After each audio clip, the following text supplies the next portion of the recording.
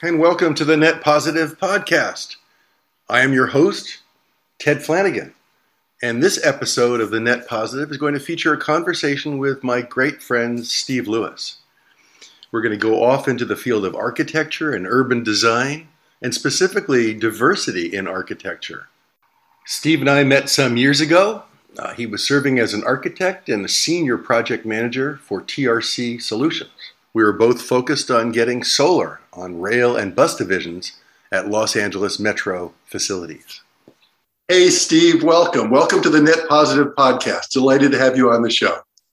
I need as much net positivity as I can get, Ted. It's all great, man. Well, this is the land of net positivity. So you're plugged in now, whether you like it or not. Inductively, you will be recharged. Well, thanks for being part of the show. And as we were saying, I really wanted to talk about some of your background and some of your career accomplishments, some of the coolest things that you've done and some of the coolest things that you're doing now and sort of where you're going. So let's go all the way back, Steve. You and I are both New Yorkers. Talk about growing up a little bit. Sure. Well, I grew up from 2 years old on in a suburban neighborhood in Long Island on the South Shore, Lakeview, which is part of Rockville Center, one of the main stops on the Long Island Railroad that we all know so well. And I grew up the oldest of four kids in a really loving household with parents who were new to suburban home ownership themselves in 1960. Part of the wave of emerging Black professionals who were starting to be able to move out and grab some of that suburban life. And it was a pretty wonderful environment. We lived on a dead end street, and at the end of our block, there was like a woods. Mm. And so there wasn't a lot of through traffic going back and forth. So we as kids and all the kids in the neighborhood played in the streets. We played down in the woods. We made tree houses. We made forts. We had, this. And it's funny, I recently gave a lecture to I opened up a housing studio for a colleague who was teaching at University of Miami. And my lecture to them was about home ownership as the American dream, access granted and access denied, which is all about the proliferation of Levittowns and suburbs and the GI Bill as the facilitating agent to allow people returning from the war to really grab these homes and to start to build their wealth. And, unfortunately, Black folks were not allowed to participate in that part of the GI Bill. And so when we now are talking all this talk about equity and wealth disparity, I think it can really be traced back to that moment. But we were able to enjoy that. My dad's a veteran. He was in Korea as a lineman. He came back and he enrolled at Howard University and he got his architecture degree about 1959, I think, at Howard. And we were living in Washington at that time. And shortly after, moved up to New York. And then by 1960, when I was 4 years old, we were able to, move out to Rockville Center. And the part of the lecture and why it's relevant to what you're asking me is that I said to the students, and I say to everybody when we have this conversation, we all come from somewhere, right? And that somewhere over the years has become ripe and fragrant and romanticized. So when you think back about that place you grew up, your memories go right to the sweet spots. Of course, I don't reflect and remember the guy who beat me up one day or when I didn't get chosen to go on a team or something. I'm always thinking about the good stuff, And so it was a very good and nurturing environment, both inside the house and out. And I watched my dad, I was very close to him and watched him emerge as an architect who worked for other people to finally, about 10 years later, starting his own practice. One of the early projects that he did while he was still employed by others was he somehow got wired into a group of architects who were commissioned to design the Venezuelan pavilion at the World's Fair, the 64-65 fair. And I'll never forget, I was like 8 years old at the time, 7 or 8. And he had this beautiful model on the table. And I just looked at this model and I was just like fascinated by it, and then he would drag me out with him to these construction meetings on site at the World's Fair site while the whole fair was being built. And I'm looking around as a kid, I remember the Unisphere, they dropped down and it's like mind blowing. So years later, when I decided to go to architecture school and I fell in love with it on my own terms, and people would say, well, how did you get interested in it? It didn't really occur to me. But then when I started to really have to think about it, those seeds were planted by that World's Fair and by a private home that he did for Milt Jackson, who was the vibraphonist in the modern jazz quartet. Very famous, John Lewis, the pianist, and the modern jazz quartet. And so Milt hires my dad, and we do this amazing house in Scarsdale. And again, getting to go up during the construction, those early experiences, they kind of sunk in subconsciously, I guess. And yeah, I like to ask people what they wanted to be when they were growing up. But you wanted to be like your dad. I mean, I think it's not really. No, not really. No, that's an overreach there. It's an overreach, and even he was not encouraging me, because I. Why not? Why not? It sounds like he was successful in breaking through that barrier and becoming, as a Black person, becoming part of that architectural community. It's kind of like the Super Mario Brothers game where, you fight like hell and you pop out at a new level, but then there's greater challenges and you got to keep climbing and it never stops. And so while he and his partners were able to achieve something noteworthy by having a firm, by getting some major work, by employing, as many as, 25, 30 people at one point, they still were very limited in the kind of work that they were able to get.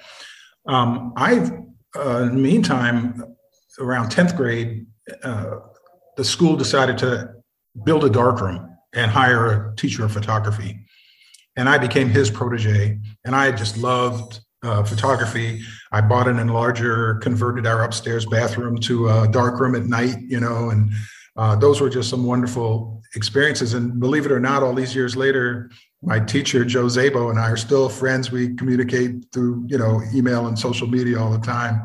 And it's great. He's got some books that he's published now and just a really great mentor to me. But, when it came time when it was fish or cut bait in high school, when you had to declare your major, college stuff, I was applying to these schools. And I thought, well, I don't like blood, so I'm not going to be a doctor. And I'm too nice. I'm not argumentative, so I'm not going to be a lawyer. What do I know the most about? I guess it's going to be architecture. And if I don't like it, I can change my major, And I went off to Syracuse University as a freshman. The culture shock of all of a sudden being on your own up in central New York was pretty shocking. I had a tough first year because architecture revealed itself as this incredibly difficult challenge that at that time in particular was still, they were cultivating candidates in a mold of a particular typology, a particular persona. And you had to fit in, and if you wanted to bring ideas of other cultures and other architecture into the discussion, it was not an environment where that was reasonably accepted. So it was tough, and I had to grow up in that first year. And I thought I wanted to transfer, so I applied to Pratt down in Brooklyn. I was accepted, but they didn't give me any financial aid, and Syracuse was giving me a boatload of money. So I ended up going back, and I grew up to meet that challenge, and I'm so thankful that I stayed there and finished there. I think that, our cohort and the time that we went through with the faculty and the dean that happened to be there at the time are still talked about as sort of the glory days, the golden age of the architecture school at Syracuse. And so, fond memories. And it basically, helped prepare me for the path ahead, which, as you know, has been a variety of having my own practice, being in the private side, and then going back to public service and back and forth like 3 or 4 different times, Right. Now, Raw International, was that right after college? No, that was, you know, I graduated in May of '79, and we started Raw in the summer of 1980. I came on board with Roland Wiley, who left Gruen Associates, large firm, to start Raw. Um, and I came on board with him in, like, I think October of 1984. And then spent the next 20 years helping to build quite a special practice with Roland and Steve Lott, a third partner. And what did you specialize in, or what kind of jobs were you doing with him?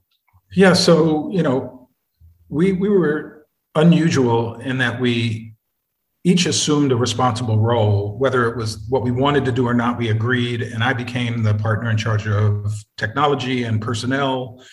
Steve Lott was named the design partner, and Roland was the managing partner, the business head. And we started off having weekly meetings, and it went for the whole 20 years I was there. Every week we'd sit down and we'd look at where we were going to derive our income, how much from this client, how much from that, what do we have to deliver to get that? And then I grew up there because I used to make lofty promises about what was coming, and it never would happen. And I would be like, ah.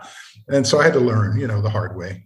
But I'm thankful for those days of growing up that way professionally.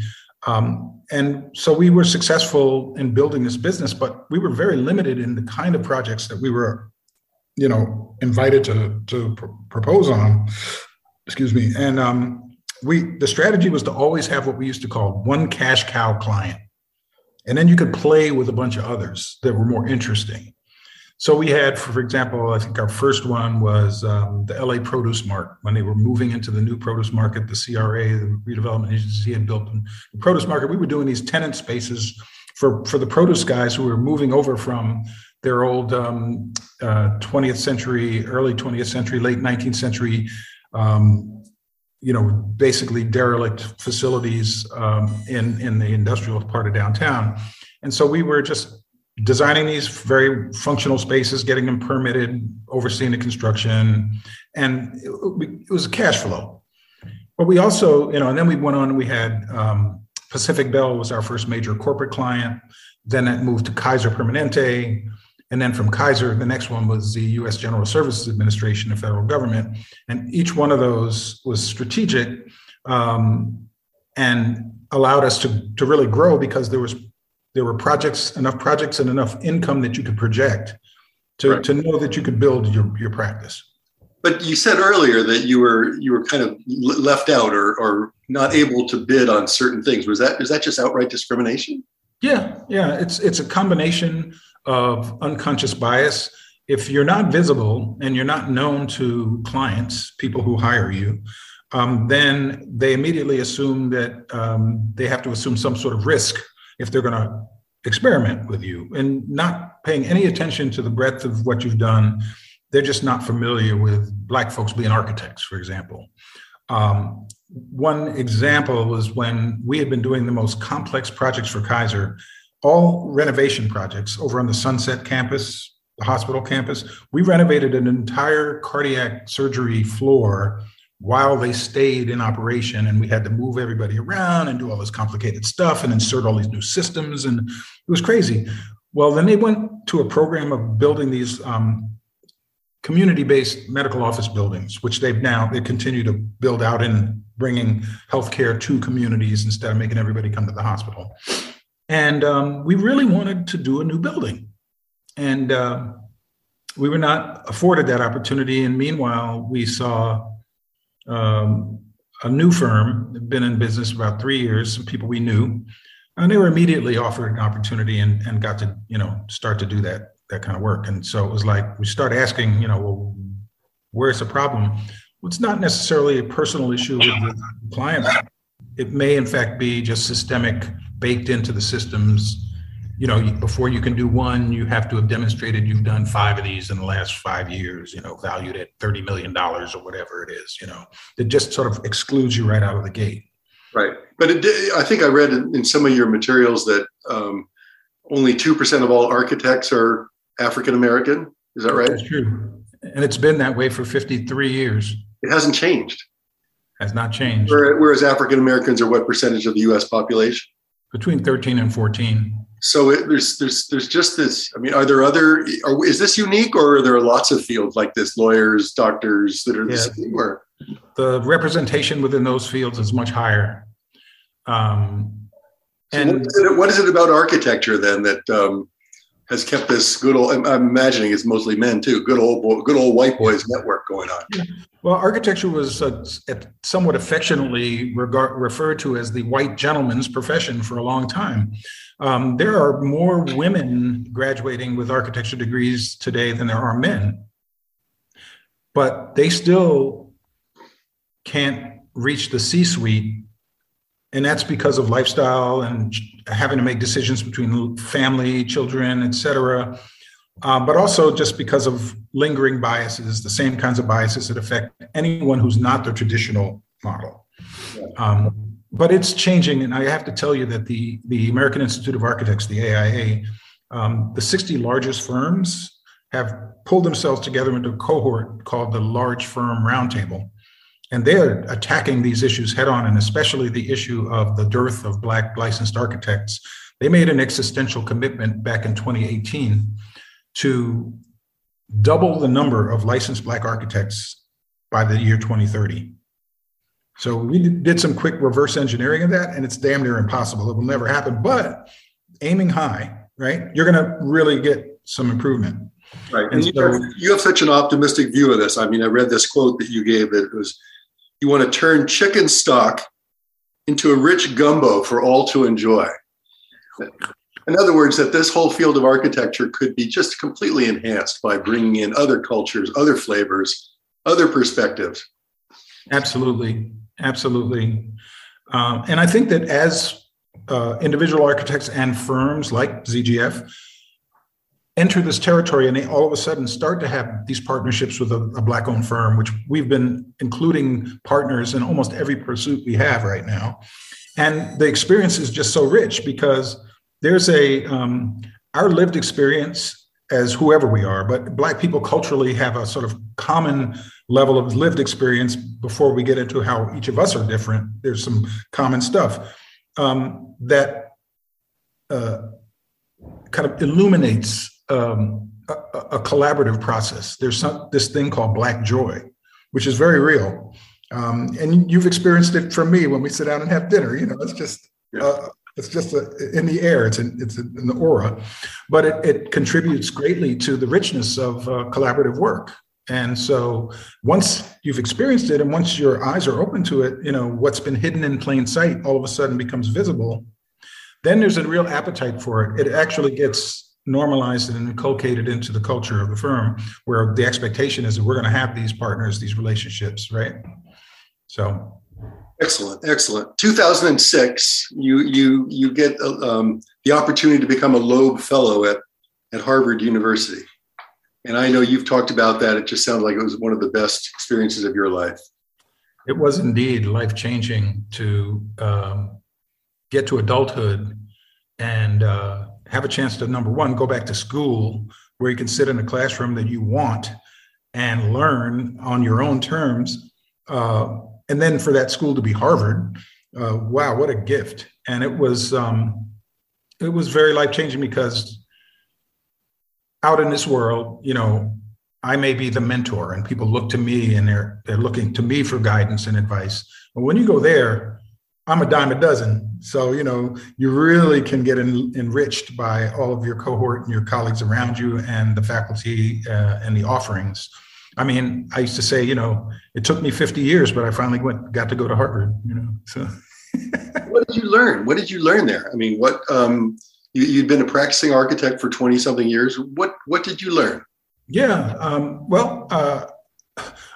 learned quite a bit, both from the classes that I sat in on and the initiative that I was championing, because each of us took on a certain project, and mine was doing a deep dive into this whole issue of race within the field of architecture. And through some of the experiences, it was, let's just say, as sobering as it was enlightening, because again, the cultures are not built for diversity. diversity is sort of forcing its way into a very rigid dynamic, of how people's expectations are, unconscious biases, and so forth. And at one point, I scheduled a symposium and I invited like the who's who, the chief architect from GSA, the president of the AIA, a bunch of cross section. And I went to Henry Louis Gates Jr., whose programs you're probably familiar with on PBS. He does the Finding Your Roots and the African Americans, Many Rivers to Cross. He's this Harvard professor, he's great. And I said to him, this subject is bigger than the Graduate School of Design. We need to have something in your place, the School of African American Studies, that opens us up to the broader Boston community for, a conversation. And he was willing, but the dean at the time of the Graduate School of Design learned that I was doing this on a date of the alumni weekend and basically shut me down for that weekend because he didn't want returning alums who would write a check to be adversely influenced by the goings on. And I was like, isn't that the whole reason why we need to have this? I adopted the philosophy of don't get mad, get even. And so I extracted something valuable from him on the backside of it, was able to bring some of those people back a few weeks later, do a public kind of report out, filmed it. It went on YouTube, so good stuff. But these were all, I grew so much because in our daily grinds, when we're doing the same routine every day, and you and I both know that, you're only going to grow, so much unless something really great or something really bad happens and you have to adjust and really make those, that evolution. Well, every day at the Loeb Fellowship, you were evolving. It was just tremendous. And then that kind of feeds into your work with NOMA, right? National Organization of Minority Architects. I mean, this whole conversation relates to that. And you've been the president of NOMA. You've been very involved as the editor of their magazine for a long. I mean, you've shown me several articles you've done over the years. Yeah. That's broader than African Americans, right? Blacks. It's all minorities, or how does that work? Well, the truth of it is that when it was conceived of 50 years ago by these 12 founders who were all Black, it was going to be NOBA, the National Organization of Black Architects. But after speaking to some legal advisors and in terms of fundraising and getting federal grant money, they had to sort of broaden it to call it minority. And while that was not its original intent, these 50 years later, we've really grown into that. In fact, the NOMA membership just exceeded 3,000 last year. And I would say probably the last about half, if not more than half of that increase were non-Black folks. And yet the agenda is focused on this singular issue right now. And it does similarly affect other groups, LGBTQ, women, other minority groups. But until we can really move that needle from 2% up, then we are the poster child for needing all the focus. And it's when we look at the design, both the professional design awards competition and the student design competition, which gets 40 or so colleges from around the country that now participate. And it's really, really crazy competition. And the project is always located in the city where the convention is going to happen. And it's just really, really incredibly good. It's unbelievable. The work is unbelievable, So great things are happening. What a great thing to dedicate yourself to, Steve, and to helping so many others. You're a kind soul, and I think it was some of your fellow Loeb classmates that went on to the city of Detroit. And you after I met you out here, you took off to Detroit for I think 3 years to work on redevelopment of the downtown core. Is that right? Yeah. I was invited to come join the planning department in Detroit by my good friend and colleague Maurice Cox, who had been installed by Mayor Mike Duggan as the planning department director. And I assumed the position of urban design director for the central region of the city, which both included the downtown and further up north to places like Henry Ford Hospital and, the sports arena district and wherever the big clients were. They wanted me to be the face of the city, talking to these heavyweight GM CEO or the Ford person or whoever. And I was like, all right, I'll talk to them all. So we really had some fun. It was challenging. We really had some fun. But Detroit's an 80% Black city, and with the new investment that really started with Dan Gilbert, brought Quicken Loans into Detroit and brought about 5,000 of his employees and started to bring other Fortune 500s in. And the complexion of the city started to change. The age started to change. And you had these longtime residents who had been there from the good days through the bad days and are now worried that when this young white couple moves onto my block, and after 20 years of calling the city to repair the sidewalk, in 1 week it gets repaired, that's a sign that they're going to improve my block and I'm going to get forced out. And so the mayor created policy as much as he could within the constructs of a capitalist free market society to allow Detroiters to remain citizens of the city. Even if they had to move, they were given an opportunity to relocate to another house that still was within the city limits. And so not perfect, but, really inclusionary zoning. So every new project that had over, I think, 20 units of housing had to have 20% of those units affordable. So if you're building a 100-unit project, 20 of those units had to be affordable. And what that meant was they had to be purchased or rented from families making 80% of the median area median income, the AMI. That doesn't get you to deep affordability, but that definitely gets you to a place where, you can have an economically diverse neighborhood. Steve, your work at ZGF since you came back from Detroit, what's your specialty? I was talking to Ted Hyman, the managing partner. We had lunch a couple of weeks ago before Christmas, and I described myself as a utility player.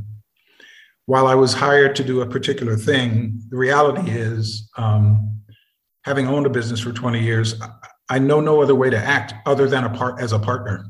And so I take responsibilities for personnel. These young people really look up to me. And when they have problems and issues, I'm usually the one they call. And, so I'm lending my urban design expertise to projects and pursuits that we're after, while at the same time ensuring that we're building partnerships with Black-owned firms and other minority-owned firms to come in and present a more diverse front of who's going to do this work.